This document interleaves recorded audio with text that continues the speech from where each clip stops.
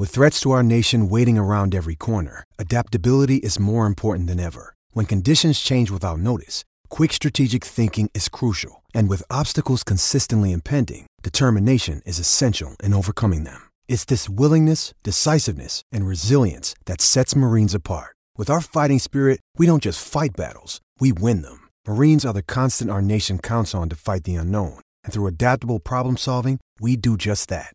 Learn more at marines.com.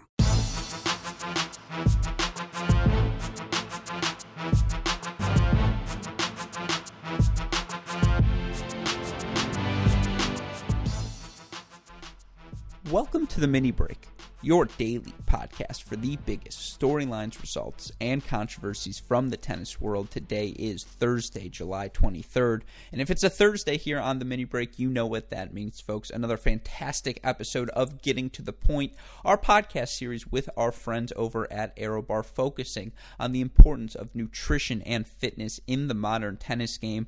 Of course, it's been such a pleasure for me to get to join Andrew and Mark on the pod each week, and we've had some exceptional guests along the way as well. People like Jay Berger, who was Mark and Andrew's coach when they were at Miami, now the coach of Riley Opelka. We've had Bjorn Fratangelo, Michael Russell, Billy Pate, so many great guests. And, with that in mind, I don't say this lightly, folks. I think the episode we recorded for today may be my favorite episode of Getting to the Point thus far. Not only are Andrew, Mark, and I now very comfortable with one another, and, we're now joking at each other's expenses in the pod, and you're going to hear that in this episode, but our guest today was just exceptional, and she fit in so well with the dynamic and just with the topic we are trying to cover here on Getting to the Point, and that's University of Florida women's assistant head coach Lauren Embree. And of course, Lauren Embree, if you're a fan of college tennis, is a name you're very familiar with. She was maybe the top player throughout her time in college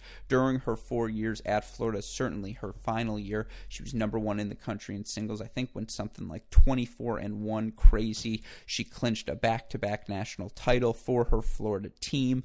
An exceptional playing career. Of course, she eventually reached the top 250 in the professional ranks in both singles and doubles.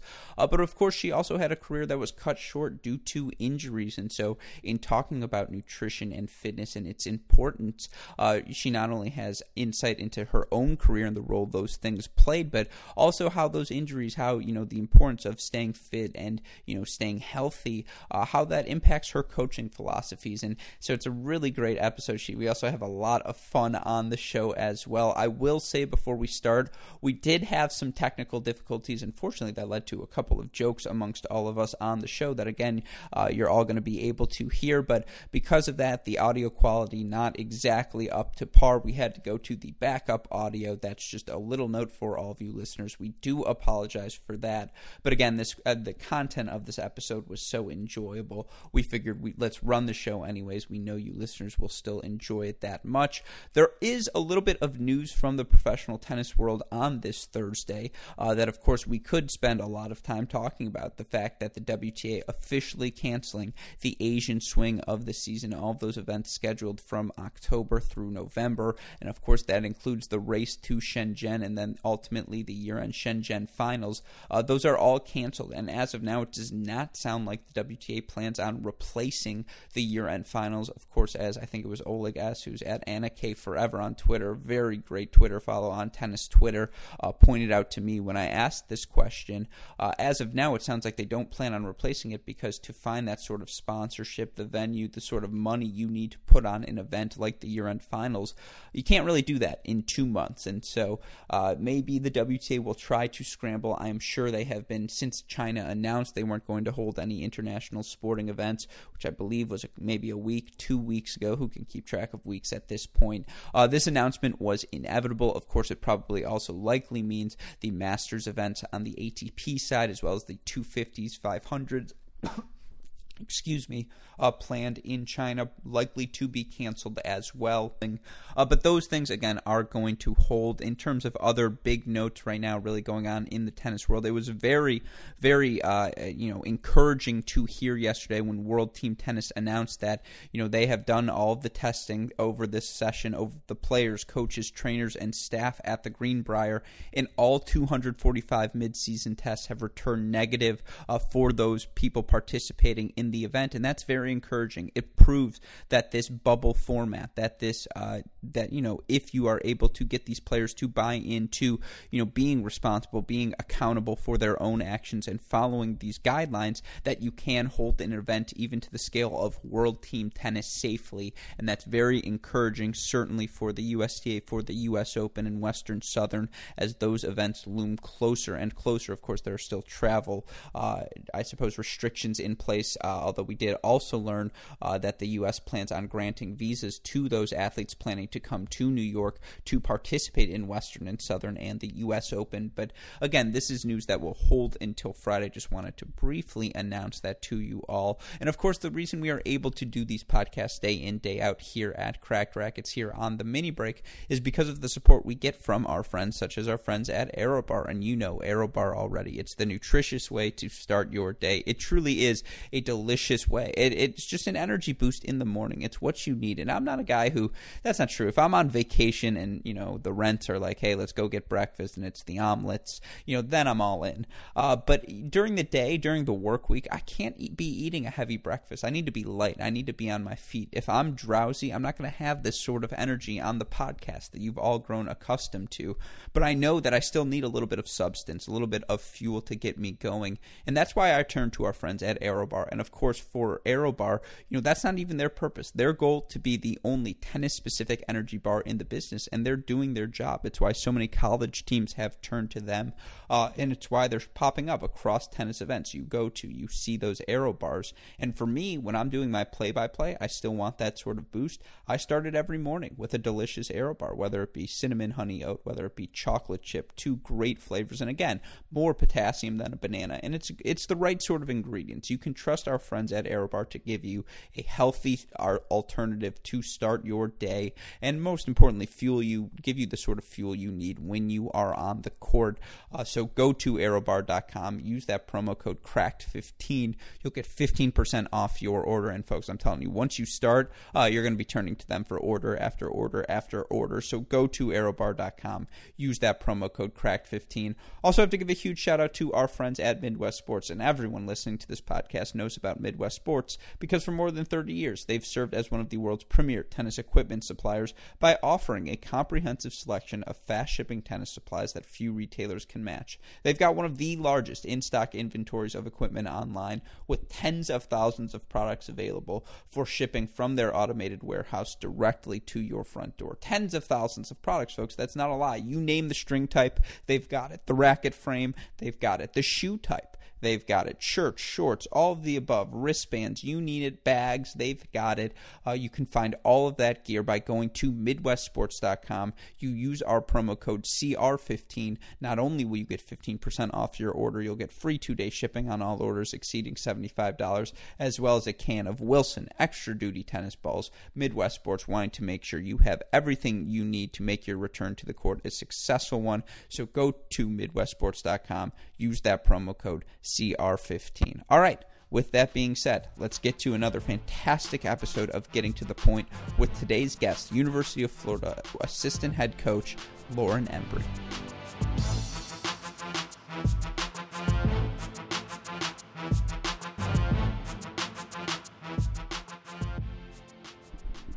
Joining us on the podcast today is one of the most decorated female college athletes of the 21st century when it comes to tennis. She is a two-time national champion, the #1 player in the country her senior year, and now the assistant coach back at her alma mater of Florida, Lauren Embree. Welcome to the show. It is a pleasure to have you. Thank you, and thank you for that introduction. That was necessary. I feel like I could have gone even further than that. Top 250 and the professional circuit in both singles and doubles. It's been an incredible career for you, obviously, that is continue to keep going. But let's start, with obviously the cool news. You are back at your alma mater, and I know you were at Pepperdine before that. But to be back at Florida, how great of a feeling is that for you? Yeah, I mean, it's pretty incredible that it's kind of come full circle. I would not think that this would be the case back when I was playing tennis for Florida, but I am very grateful to be back in this position. Talking about, just you in general, you've obviously succeeded at tennis at every stage of your career. And just curious, how did you get involved with the game? When did Lauren Embree first pick up a racket? My dad actually played. He was a great player growing up. He played in college for the University of Tampa, and then my older brother actually played at Florida State, so it's kind of a family sport.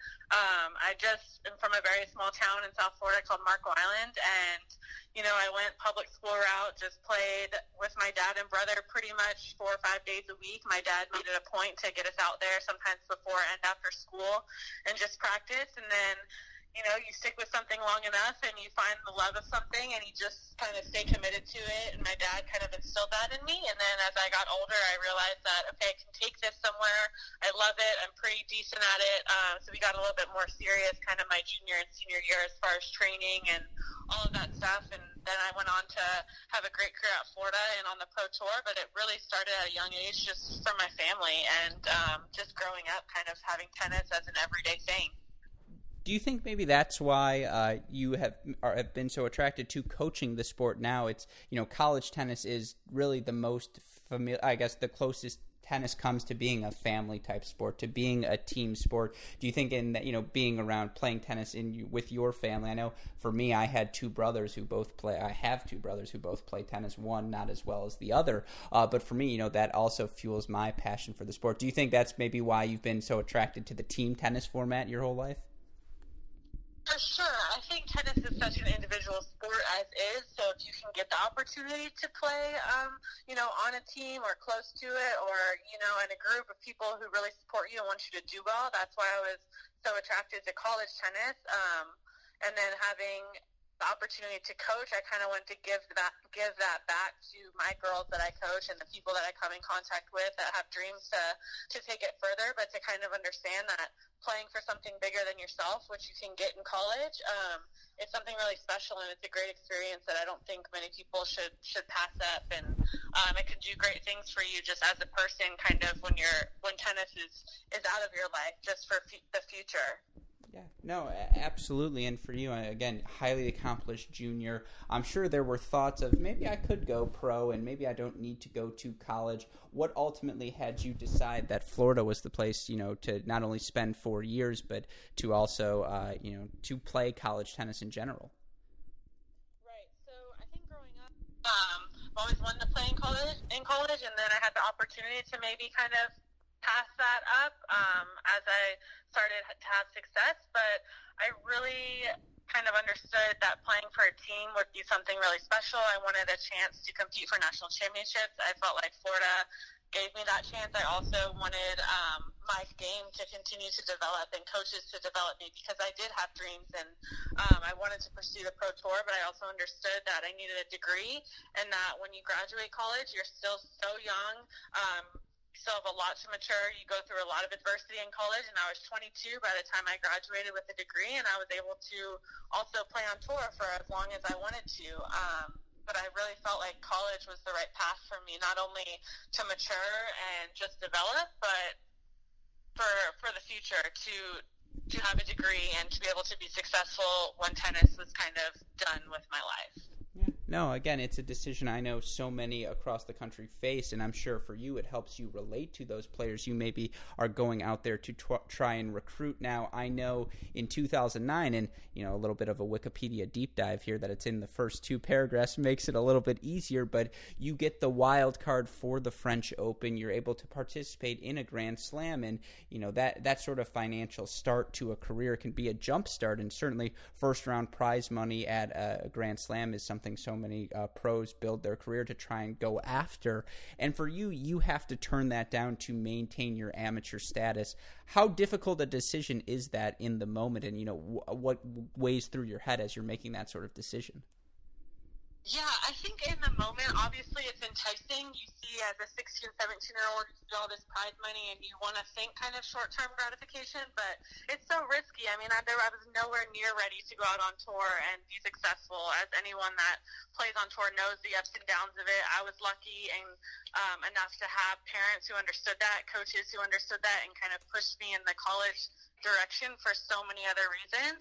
And I also wanted to go to college. So that whole experience was unbelievable, and it gave me a small taste of what, the glitz and glam of the Pro Tour can be like if you get to that level. But I also had people to help me understand what also is really like the ins and outs of it as being so young and being on tour and kind of being alone. So that was definitely something I took into consideration and tried to just think long-term gratification of, don't focus so much on the short-term success because your career is long. There's so many things that could go wrong. There's a lot of things that could go right. But for me and for a lot of young juniors, I try and, paint that picture for them of what college tennis could be like and the unbelievable not only friendships but relationships and memories that you can have in your 4 years of college that you can take for the rest of your life. And I really didn't want to give that up. So I'm super happy with my decision, and yeah, that's what I try and kind of relate to young females kind of going through that same process. No, what I was going to say is I think with that, you should definitely consider going into college coaching because that's a pretty good pitch, if you don't mind me saying.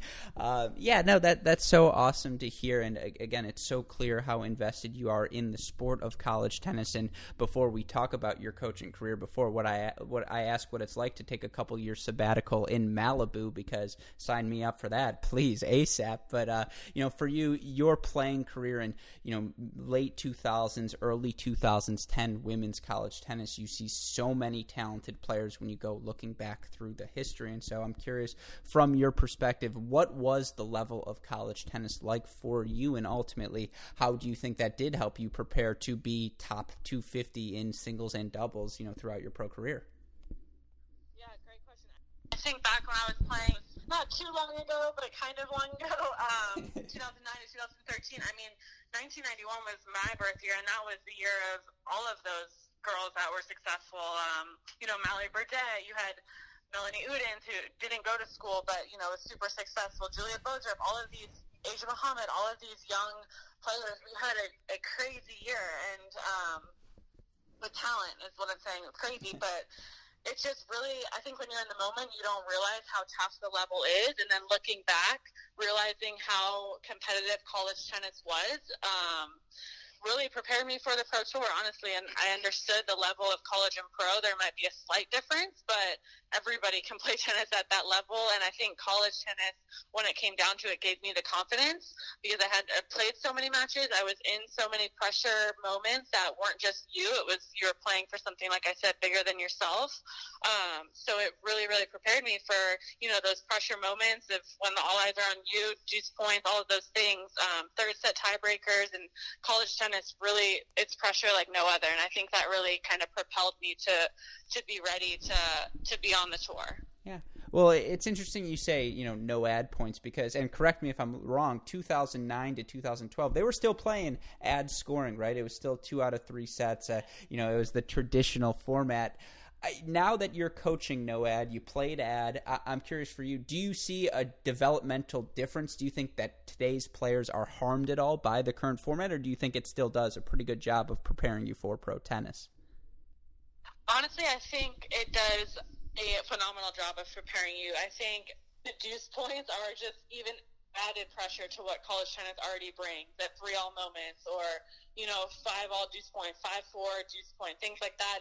I didn't have that in college, and I think if I did, who knows if our team would have been successful.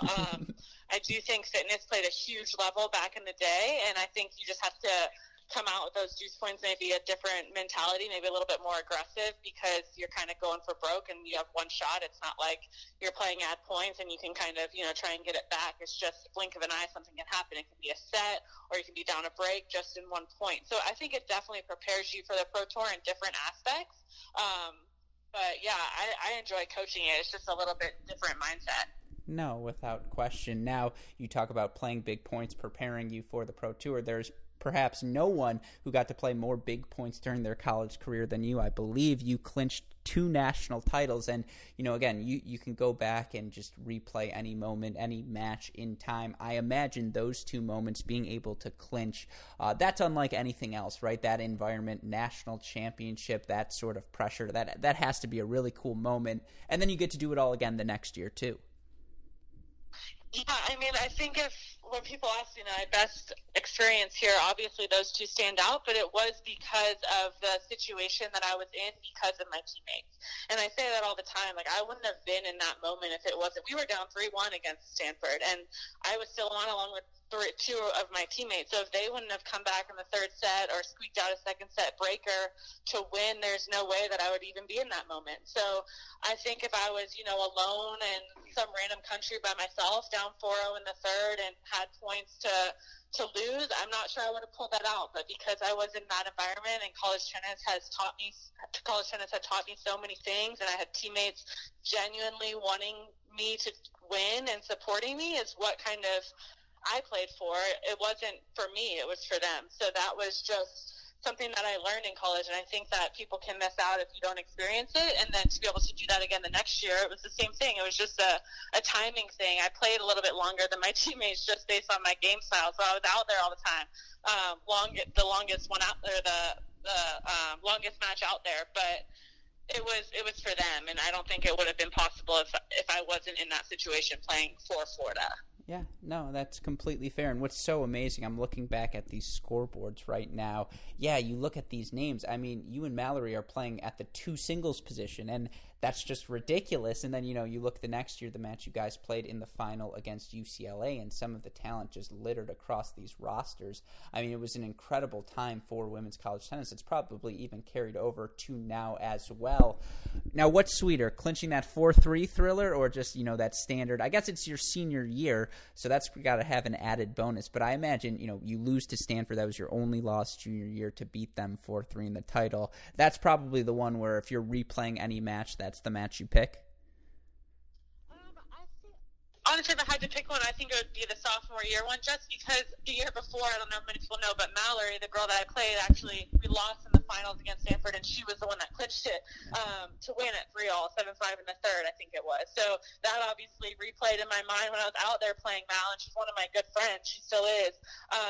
So that was definitely special, and to beat them at Stanford, we were definitely the underdog. They hadn't lost a match in 100 and something matches. So I think the whole story behind it made it a little bit more sweeter, but definitely winning championships for the University of Florida and for my teammates who were my best friends were definitely up there as highlights for sure.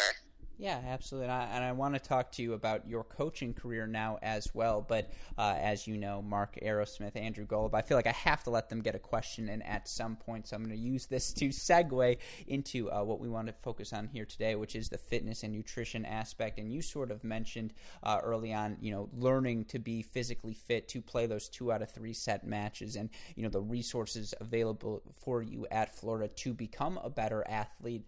I'm curious how that changed for you as you got onto the Pro Tour. Is it, more difficult to be on top of your nutrition, on top of your fitness as a pro than maybe it might be as a college player, just simply because you don't have as many resources available to you? Yes and no. I think in college the student athletes are given so many resources, but again, I was, younger, a little bit immature, didn't really use it to my advantage as much. I thought I was, young, I'm not going to get injured, the whole thing that a lot of people think, but it definitely, I encourage every student athlete to use what you have, because Florida has our support staff and our peripheral, like the people around our program is what makes us successful, and that's definitely there at so many programs. And then when you get on tour, definitely I'm a little bit older, a little bit more mature. I understand rest, recovery, nutrition is almost more important than the actual training aspect, but you don't have the resources. So it's definitely a discipline, commitment thing for your mind and how you want to address kind of your job, per se, as being a professional tennis player. So I would say it's a little bit of both. It's definitely up to you in whatever situation you're in, but college definitely gives you pretty much, every support resource necessary. You need to be successful. You just have to utilize it and then learn use what you learned from college into the pro tour. Yeah, no, I mean, we've looked at through Aerobar, dealing with all the different people. I mean, that's Kate Hart with you guys, right? Oh, she's the best. Yeah, I mean, I don't even think that person's role existed at University of Miami when Andrew and I were there. I mean, it was kind of go in, grab a power bar if you wanted. Right. We didn't have the nutritional options out there. I was going to say also that, with your fitness and style of play and everything, I coached Chelsea Gullickson for 3 or so years in juniors, and she absolutely hated playing you. I mean, Chelsea and I had battles. I know. That was another one. I mean, she was a superstar. She's so great playing a player at UGA, and we had battles. But I knew that if I could just stay out there, then maybe I could come out with the win. But she was great. Yeah, no, she's one that we've talked to throughout. With Aerobar stuff, even back at the beginning of it, and just her going, man, I didn't even know all the stuff. I mean, nobody seemed to. How much do you? And I know you're still very into the fitness. Like, how much do you? How important is that when you recruit somebody? Yeah, so I've taken a very strong passion and love for fitness and nutrition just because of my own struggles, but also it's just so clear to me now how helpful it is for athletes. And I think even my team, I try and, educate them and inform them, because I think that's just all it is. We have a great, dietitian, nutritionist, all of those things, and they just do a great job informing the student athletes and educating, and I do that with recruits as well, and just understanding that, hey, if you have a nutritional question on the road, or if you need help or need food plans, just ask, and we can kind of have a dialogue and conversation about it, because it really is one of the most important aspects in, being able to sustain your training and your matches, and you put so much work in, you don't want to, get injured, and rest, recovery, nutrition, all of those things is super important. So I try and really have conversations almost daily to my girls, and now it's fun. They send me pictures of ingredient labels, or ask me kind of what they should order, and that's the cool part, is seeing the response from them, and then seeing the effects on court as well. Yeah, I mean, obviously on court it's Aerobar or nothing. But yeah, clearly. Don't worry. We had them in our lounge today, and I just grabbed one. Sometimes I go in there and just grab one. We have them all over the Aero bars. Yeah, no. We're big believers. Yeah, no, that is. You guys and Coach Shelton was a big help on it, which is great. What do you think? We had Billy Pate from Princeton on last week, and obviously the atmosphere of college sports is changing quite a bit right now. How do you see it changing short term and long term, I guess, as a result of COVID and whatever else is going on? Yeah, that's a good question. I feel like every day either Roland and I are on Zoom calls about it, about our season and what that's going to look like. I think right now, as far as the SEC is concerned, we don't really have a set date. They just kind of push the fall sports back. So soccer, volleyball, they push those back. So I know tennis will probably be pushed back, but it's kind of a tough call long term too in the spring. And we're hoping and hopeful that there'll be a season. It just might look a little bit different as far as scheduling goes and travel. And Florida is very fortunate that nothing's been cut or anything like that. But it's just really hard to say. I feel like no one really knows, and we're kind of in just like a weird holding pattern right now. But we Zoom with our team. We get in contact with them, and hopefully they'll be back in the fall. Just going to look probably a lot different. You guys should try Skype. It's really good. Skype. I'll mention that to Ro. No one will be able to get on. With the timing of everything, we became the official bar of ITA tennis 2 days before college tennis was shut down. Oh my gosh. And even that, there's really no time frame that anyone can give us, and it's just hoping that it happens in the fall, maybe. Exactly. Spring, yeah. For sure. Exactly. Do you have, what kind of questions are your players asking about it? Or are they just in the dark as well? I mean, everybody seems to. Yeah, it's actually funny. We some girls, Florida actually we have some girls kind of in and out this summer that we were able to train voluntarily as long as we were, COVID tested and tested negative and, wearing masks in the building and all these precautions. But we're actually getting on a Zoom call with them next week to kind of give them a summary. But they're asking too. All their classes are kind of moved online. So that was one question that we kind of answered for them. But yeah, it's just, we just don't know really. We're having a Zoom to kind of catch them up on what Florida's saying, but no one kind of really knows a certain answer, like a steady answer, I guess I would say. So, yeah. Lauren, Andrew here. How you doing? Hey. I know this is just a random question out of the blue, but you said you brought up your Zoom calls, and I do a lot of our social media, and I have obviously witnessed some of your workouts with your girls over Yes. Zoom. So my question is, and be honest, I know you probably take great pride in being able to beat some of them still on the court as well as physically in fitness and running. Is that accurate?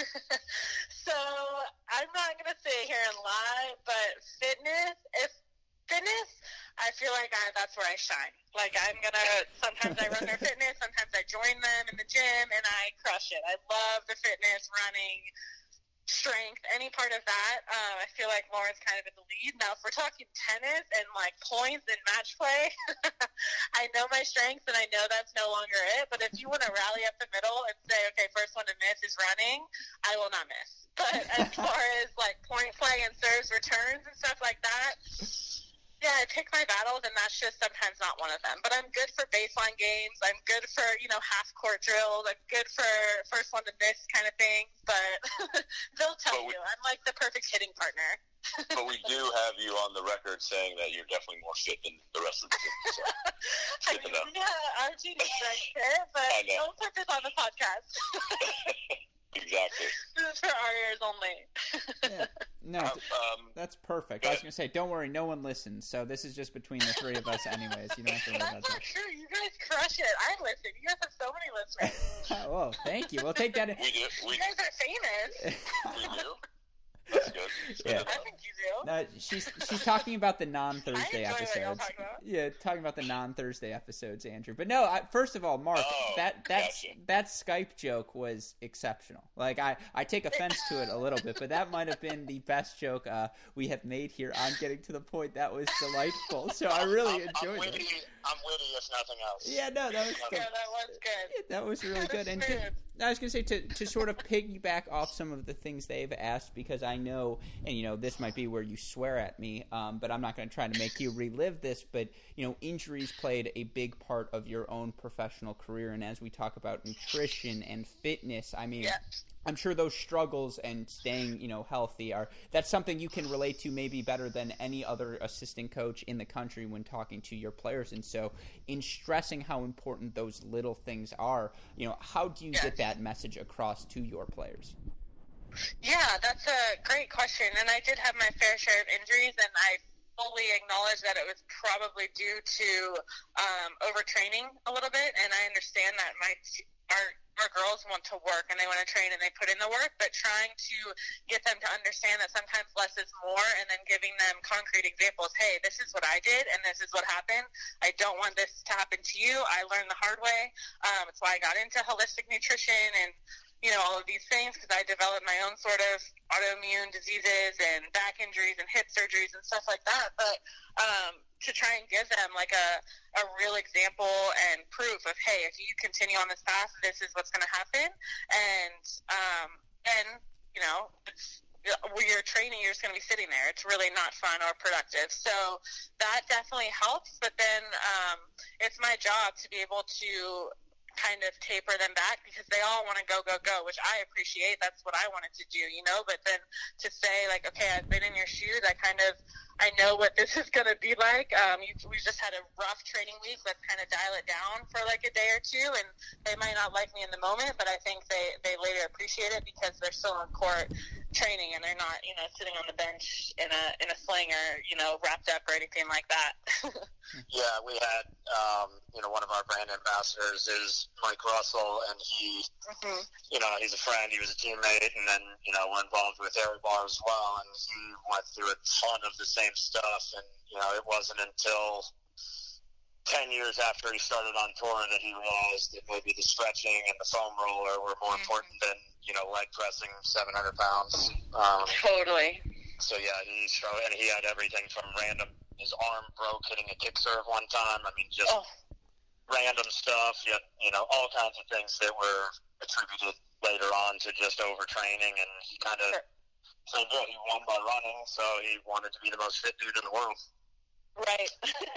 Hey, I get that. It just sometimes the body doesn't agree. You put so much stress on the body, it sometimes gives out. No, thankfully, as someone who is not a high-class athlete, that's not something I ever had to worry about. I would say, Shakira said the hips don't lie. Mine do. Like, they're not very kind to me. But I suppose that's a story for another time. But, again, to sort of focus in on this nutrition and health aspect, because there's a lot, you can tell a 14-year-old, a 16-year-old, an 18-year-old, probably all the way up through 20, 21, and then you start to think, okay, if I'm still playing this, I should be taking better care of my body. But you can say, hey, recovery and stretching and, things as little as massages or things as little as the 5 to 10-minute warm-up before you're actually hitting any balls, those are as valuable as your time spent on court. And you tell a 14, 16-year-old that, they're just going to kind of be like, I don't believe that at all. And so I'm curious, where do you weigh those things, the recovery, the stretches? Is that just as important as hitting balls and running sprints, all of the other things that go into being a high-level tennis player? For sure. I think it's, like I said, I think it's just as important, if not more important, but also understanding, like, hey, we're talking to, 18 to 22-year-old young, healthy kids. So I try and pick my battles. Honestly, I know we have a great athletic trainer and strength staff to kind of hone in on that stuff. And then I try and hone in on, like, the diet and maybe the nutrition, the stuff that I've really taken like a love for and passion for, and really tried to educate myself to educate them. So I kind of try and pick my battles of, hey, you have to kind of take ownership. And my best piece of advice, it sounds lame, but it's to honestly listen to your body. If something hurts more than like a soreness, it's telling you something, and that's worked well with them. But also just giving them the freedom to be able to know kind of when to dial it down or to really listen to their body of what's it's talking to you, So I just try and be kind of a support and like a resource, and not try and, dictate every minute of their day what they should be doing, because I don't really think that works, being like a dictator kind of thing. But if they're in my office every day asking questions, and we're talking, food, and like I said, it's cool when they see effects on that, but then also them responding to it. And I think it's just little things on the road here and there of just, hey, maybe choose this for dinner over this. We have a big match tomorrow, or hey, let's take this recovery shake now. Just little things like that, I think, pays off in the long run. And to piggyback on that, how has your coaching style / philosophy over the years maybe evolved? We had Jay Berger on not too long ago, and he was my college coach as well as Mark's, and he was insane. He crushed us. He used to kill us. And he even admitted that he probably did too much with us. He probably pushed too much. It was always go, go, go. And that's how I was brought up as a player as well. I had some really tough coaches, and everything was, in order to get where you want to go, you got to work harder than everyone and just crush. Right. And, I know over time a lot of the philosophical things in tennis have changed. Players are obviously playing a lot longer into their careers in pro tennis, like way longer. Their prime is later. Obviously, they're taking care of their bodies better. They're eating better. They're not crushing themselves as much as, they did back in the day when careers were much shorter. So I was just curious on your end, how maybe have you evolved in your time from a player to now? Yeah, it's interesting because I was kind of like you growing up.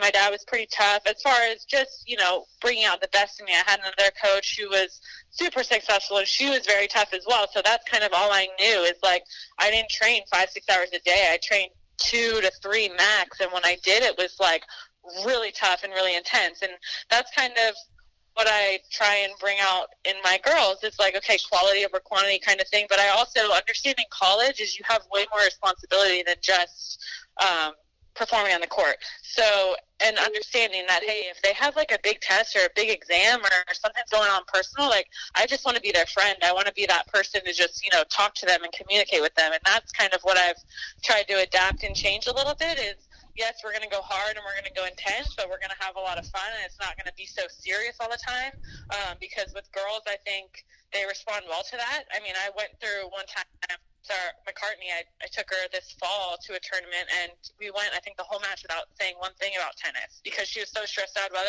other things. So just like having the open mind to change things given the person, but also the kind of day they're having, because there's a lot that you have to deal with in college, which is why I love to coach it. But also understanding that, hey, you don't have to be out here for 4 or 5 hours to get stuff done. We can have a hard individual for 1 hour in the morning and team practice for an hour and a half too. And if you go 100% and try your best, you can get so much done with that. So that's kind of where I'm at with coaching and trying to get the girls to respond the best way possible. Yeah, no, what Mark won't admit to you, Lauren, is the reason Jay ran them so hard is there's no cure for a hangover quite like a sweat. And so that's why, you're in Miami for that long. That's what you're doing. That's what you're doing, right, Mark? Well, I went out a little. That might be accurate. Yeah. That actually might be pretty accurate. Yeah. Oh, the Florida heat's no joke. There's some cramping happening. I mean, they learn, for sure there's probably hangovers that they just learn the hard way, I'm like, well, yep. Yeah, I told you that. Yeah, exactly. It's absolutely part of the college experience. And, for you, again, yeah, you go from the professional tour, and I'm sure you got to travel a bunch of different places, enjoy being across the globe. But then ultimately in, I think it was July of 2017, you get a call from Pepperdine, and, they say, hey, we would like you to come over and be our assistant coach. Is it as simple as Malibu, paid, done? Or, what ultimately drew you back to the college tennis ranks and in particular into coaching? If Pear listens to this, the head coach at Pepperdine, I actually hounded him for that job, and he did not give me the time of day for like a solid month. And I remember talking to one of my friends, like one of my mentors, and she was like, hey, if you want something, you got to go after it. Keep calling him. So I actually kept like hounding him, and finally he was like, all right, come to lunch with my wife and I. So I went to lunch with them, and then the next day it was a done deal. But I like joke with him like about that because I really wanted to get in coaching. I came back as a volunteer in 2017 to help out Florida kind of towards the end of their season. And I just really grew like a love for it. I knew some of the girls still. And even when I was playing, I thought about it, but I didn't know that it would be my career path. And then when Pepperdine opened up, I had heard unbelievable things about Pear. I mean, he does an unbelievable job there, and I learned so much from him. He's incredible, not only as a coach, but as a human. And we still talk all the time, and I just feel like it was just kind of meant to be. Like that was where I needed to be to learn and grow and develop as a coach, and it worked out. And yeah, I don't know. It just kind of worked out for me. But I definitely put in a lot of effort to get that job because Pear was not about it in the beginning. Well, first of all, you did an excellent Pear impression there with your, just come to dinner with me. And, that was, I feel like, a pretty good one. Yeah, I feel like you channeled him there. That's what happened, though. We literally just went to lunch and talked, and it was just so, like, natural and normal, and yeah, I don't know. I guess I didn't know Kay John because I got the job the next day. I was like, you did. This could have been so much easier. No, that's so great to hear. Obviously, I think all of us in college tennis are a winner because that lunch went well. But, on that topic, we at Cracked Rackets, and by the way, full-throated endorsement from Lauren Embree is definitely something I'm going to be rocking nowadays. But, we have the chance to talk to all of these different coaches, and I think you see now there's so many immediately former college tennis players who, in lieu of even going on tour, they'll want to get back into the college tennis coaching ranks immediately, whether it be a volunteer, whether it be an assistant job, whatever it may be. And so I'm curious if you have any advice for them, for those people with passion for getting into college tennis, because certainly it's not easy, right? It's not every day you're going to get Pepperdine to be your first assistant job, but for those people pursuing coaching jobs, what advice might you give them? Yeah, good. I mean, honestly, I went back and volunteered. I think so many schools are looking for a volunteer, and you can gain so much experience just by being around the teams and the culture. So even just reaching out to your old coaches or players. I mean, I was lucky enough that I had a great relationship with my head coach, so I went back to Florida, but it doesn't have to be your alma mater. I mean, but starting as a volunteer anywhere, is just so valuable. It was for me, and I know for a lot of my friends that are now into coaching, they went that route too. But just, reaching out to people. Everybody wants to help you. It's just a matter of asking is kind of what I've learned, is especially the tennis world is so small. So you think you don't know people, but you do. So just reach out to anybody and everyone. Social media being so powerful and strong, sometimes it can just take a message, Mm-hmm. No, absolutely. And, for you, again, you get that job at Pepperdine 2017, which is obviously a cool year. And I'm curious, you're getting ready for your first season, and Per comes to you and he says, so we have this freshman by the name of Ashley Leahy. And I'm not exactly sure what she is yet, but I'm feeling pretty good about her as a recruit. Curious, young Ashley, who's obviously gone on to be one of the best college tennis players, probably of the 2010s. Could you see the talent right away? For sure you can. I mean, she's super athletic. She's a great human being. She works her butt off. She loves the game. She competes world class. I mean, she has so many positives, and she's around Per, who is just notorious for developing and getting the best out of players that you can. So you can kind of see the talent right away. She was young. I mean, she's 16, she'll tell you, when she went to college. So I don't want to speak for her, but I know that she's matured so much since being there. And that was one of the things that we really kind of worked on was, handling emotions and seeing, long-term gratification and perspective and all of these little things that, 16, 17-year-olds, I certainly didn't have. And just kind of instilling that every day and honing in on those little things, kind of off-court stuff, I think really helped her. And now she's obviously number one in the country and just absolutely crushing it. 4.0 GPA. She's incredible, but she definitely, I think, matured through that process for sure, just being around the right people. Mm-hmm. No, absolutely. And, we've been fortunate enough to get the chance to speak with her a couple of times here on our Cracked Interviews podcast. So for people interested in Ashley, definitely go check that out. Now, again, for you, I think, made the jump in 2019 over to Florida. But just a random fun fact for you. The very first match I ever covered in person, I went to the 2018 NCAAs in Wake Forest. I pull up on that Thursday because I had a different job at the time, and so I couldn't leave until Thursday. And the moment I pull up, I get to see the end of that Pepperdine Georgia Tech 4-3 match. And I'm sure it's not, again, here's where the swearing's going to come. And I'm not going to ask you. I liked you up until right now.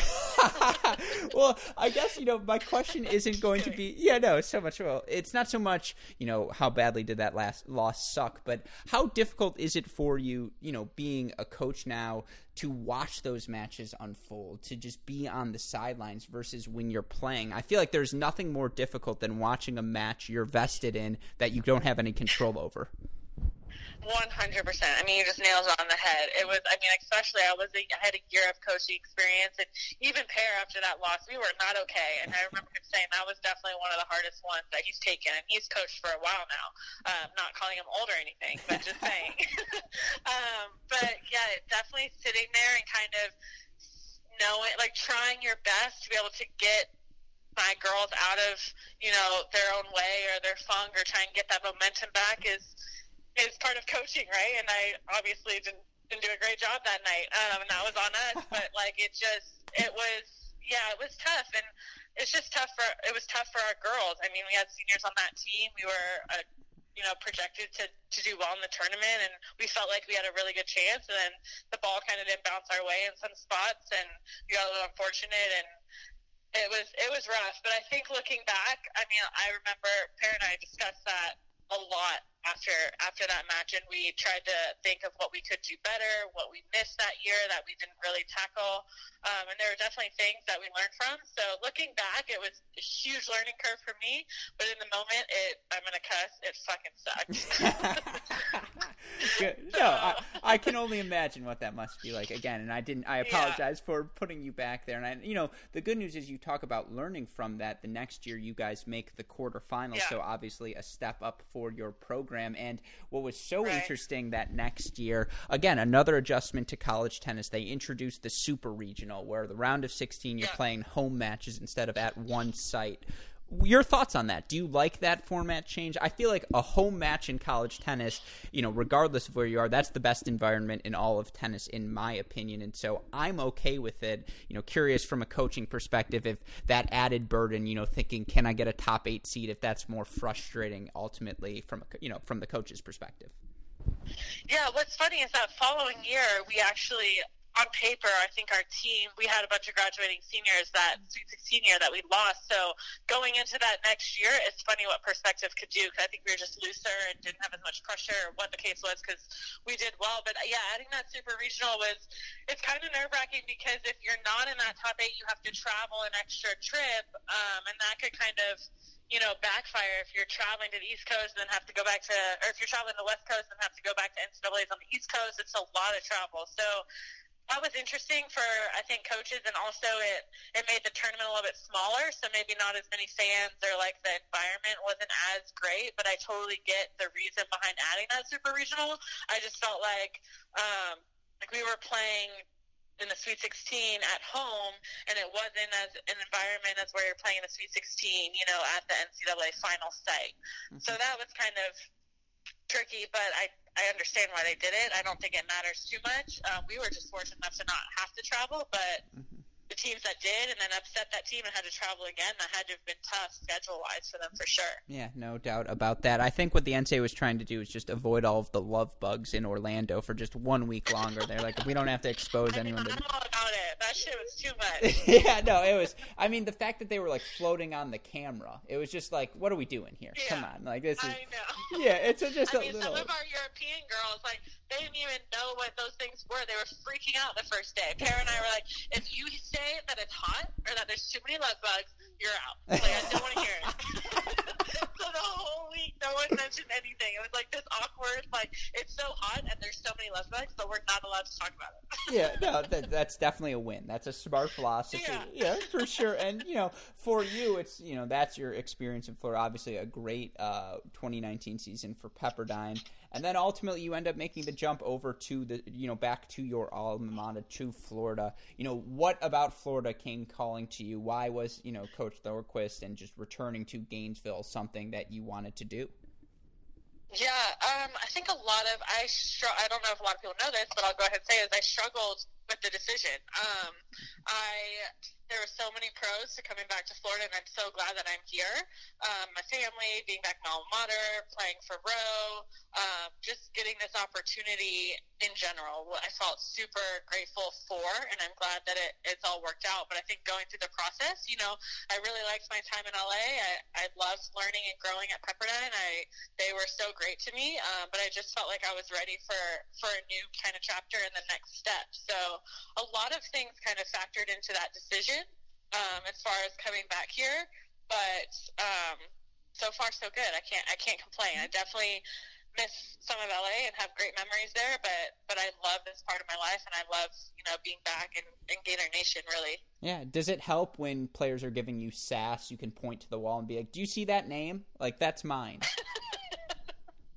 I haven't gone there yet, but maybe I'll bring that out. I'll bring that line out. That's definitely a 2021 move for you. And I know you and you and Mark sort of got into this topic a little bit earlier, but the idea of in your first season, everything's canceled by a global pandemic, and that's obviously something none of us could have anticipated. Nothing we've experienced like in our lives before. Right.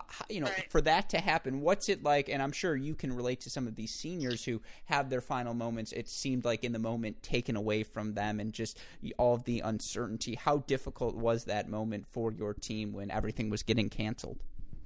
Yeah, I think we felt really sorry for all the seniors around the country in every sport, you know, like it's already hard enough when your season, you play a full season and you lose that last match or you win that last match and you're done, you're never playing college tennis again. So I really felt for our seniors. We had one, and it's, you know, it's heartbreaking that they don't get a full season, and obviously NCAA granted that year back, so I'm super happy that, you know, hopefully this will pass and they'll get that opportunity again. But just being in constant communication and talking with them, I think, was everything, and just understanding that, you know, it's kind of out of our control. It's what's best for what's going on in the world right now, and we'll see what we could do. And every day it gets closer to getting back to normal, hopefully. So we'll see what this year brings. But it was definitely kind of a really sad, confusing, like, weird time, I would say, back in March when we were, you know, getting on the bus ready to go play 2 SEC matches and had to turn around and send him home for 5 days and then didn't see him for like 3 months. So it was like just a weird time. Yeah, no, I would say, if anything, the advantage you have in fitness right now probably growing a little bit. But, you know, or maybe hopefully not. But, you know, on that topic, I know you guys do Zoom workouts, and it's obviously a really cool thing. Flip side of that, a fun question here as we wrap things up. You guys are on the team Zoom, right? It's the entire Florida team. It's a team meeting. If there was one player on the team or coach that you could put on mute for the duration of the call, just because for whatever reason it may be, who are you picking and why? Out of all of my team? Yeah, your team. It could be coaches. It can be anyone. I'm going to say, you put me on the spot here. I'm going to say Roe, just because if we're doing a workout, he's going to whine the whole time. So I'm just going to mute him out. Yeah, that's perfect. I'll put it back in my thoughts. Hopefully he doesn't hear this. Maybe I'll take like a pay cut. Hopefully not. No, I mean, if anything, that's right. You don't want to insult a player. Him you can insult, because I'm sure he's used to it from you by now.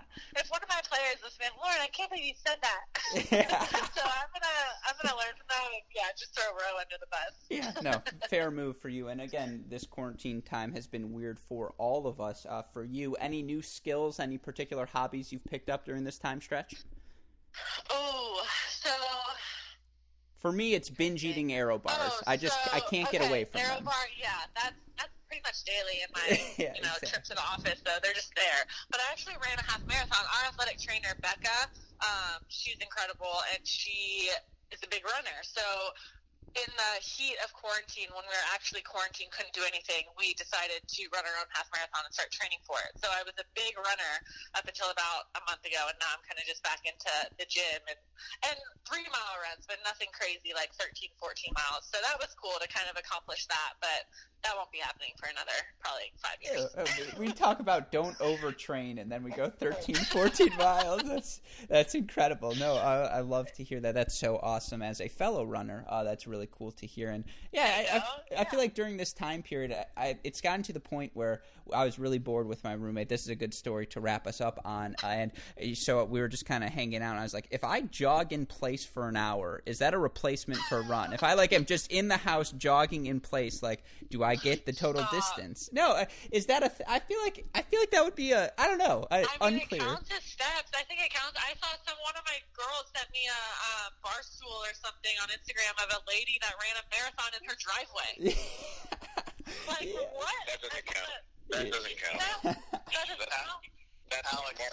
How do you feel about that? Yeah, I don't think you know this, Alex, and it's hard to fathom, but I got off a phone call with Andrew and James Blake 4 years ago, and I had the genius idea because James had just run the New York City Marathon, and I said, you know what? I said, that's a great idea. Somebody from our company, somebody from Aerobar should run the New York City Marathon every year, and just everyone got completely quiet. And I go, no, guys, it's fine. It can be somebody's wife. It can be a friend. Nobody said anything. And so I got off this call and I told my wife, I said, hey, just so you know, I'm going to run the New York City Marathon in like 6 months. And she goes, you've never gone for a run in your life that somebody didn't make you do. And I go, it's just running. I mean, what's the big deal? And so I ran it 2 years in a row. Did you run it? Oh, my God. I ran it 2 years in a row, and it's like, I was going to run it again this year, and I was It's the only thing about COVID-19 that I've been happy about is that the New York City Marathon got canceled, and I threw my running shoes somewhere in the garage, and I don't know where they are. I also agree. I also agreed to run it with them, and I was at like 10 miles in my runs, and then I'm also happy COVID struck. Yeah, like I just don't get. Like I was 13, I was like, I physically and mentally do not understand how you can go another 13. You just run another half marathon. It's pretty simple. Yeah, but my mind will, but my legs won't. Or my legs won't. My legs will, my mind won't. I'm not sure which one, but I didn't. That's a good effort. I didn't love it. I mean, it was but I did tell Jay, like what we discussed. I mean, a normal practice for Jay Berger in college was harder than running a marathon. And truly. Yeah, it was ridiculous. Yeah. So he prepared you subconsciously for it. And if you need any help with your marathon running, you could just Skype Mark. He'll be right there for you. Yeah. No, I was going to say that. To go full circle, who really appreciated the marathon running were Mrs. Golub and Mrs. Aerosmith. So I'm sure they were big fans of you guys getting in marathon shape. Well, that's fun. 2 years ago. She was who I had in mind when I volunteered. Somebody should run this thing, and I think she went. I literally think she got pregnant to get out of it, and then I had to run it. Well, it's a great idea. She did it. She did it 2 years ago. Wow. Yeah, no, that is awesome. That's perfect. Well, I think that's exactly where we want to end things, Lauren. So, again, a huge thank you to you for taking the time to chat with us. You guys are awesome. Yeah, wish you, thanks, Lauren. you and your Florida Gators luck. Stay safe, stay healthy, and hopefully we'll get the chance to talk to you again soon.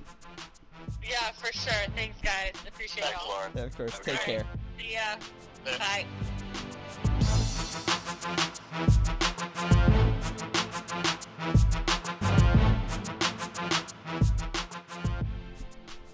Hope all of you enjoyed our conversation with University of Florida women's assistant head coach Lauren Embree. I mean, what a fantastic guest. And again, we do apologize for the audio there. It happens every so often. Look, we've been doing these podcasts for 3 years. I think we're now over 700 total episodes, which blows my mind, folks. We're not even going to get into what that number means. But,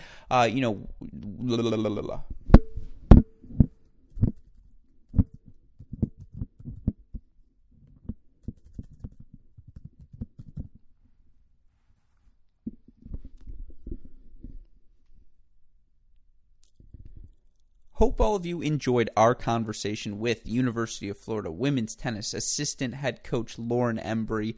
It was such a delightful podcast. We do, of course, apologize for those audio difficulties. But look, I think we're now over the 700 mark in terms of total episodes, which not even going to get into how crazy that is. But it happens every so often still. We hope you guys realized like we did that was too good of an interview, too substantive, too enjoyable, too entertaining.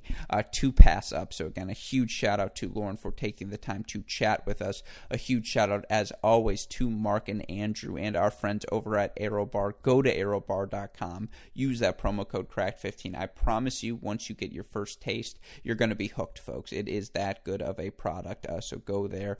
Give them some love as well. Certainly we have loved doing these podcasts. And so, that's the way we can support them and continue to have the opportunity to do these sorts of episodes here at Cracked Rackets. Of course, again, we have been having the chance to talk to so many wonderful people from throughout the tennis world. If you've missed any of those conversations, on this podcast, I chatted earlier in the week with Mark Lucero in depth about the World Team Tennis season, the quality of play, what it's like to be on the grounds there, how everyone's adhering to the safety and health guidelines that have been put in place.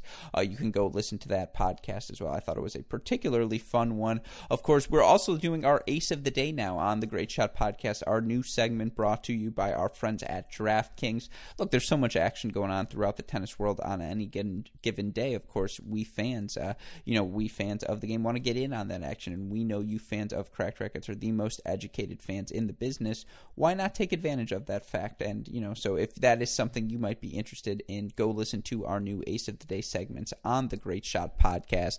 Of course, Cracked interviews-wise, we're still rolling out all of our interviews from the Altic Steislinger Tennis Exhibition in Miami, JC Aragone's events, as well as that Young King Scholarship Exhibition in Nicholasville at the Top Seat Tennis Club. Of course, we're also really excited to be heading down there for the WTA International event scheduled on August 10th. More about that coming in the future. But yeah, folks, we've had a lot of great interviews. So this podcast, the Cracked Interviews podcast, Great Shot podcast, Inside Out podcast, like, rate, subscribe, review, share with your friends. Of course, you want to see those interviews on video. Go watch our YouTube channel where you can see the incredible work super producer Daniel Westhoff's been up to. I mean, we got to have some of those chats poolside, and it's not often you get to chat with a player in the pool. There's just a comfort they have. How can you be uncomfortable when you're sitting in a beautiful pool in a beautiful home in Miami? And I think it led to some fantastic interviews, so go check those out.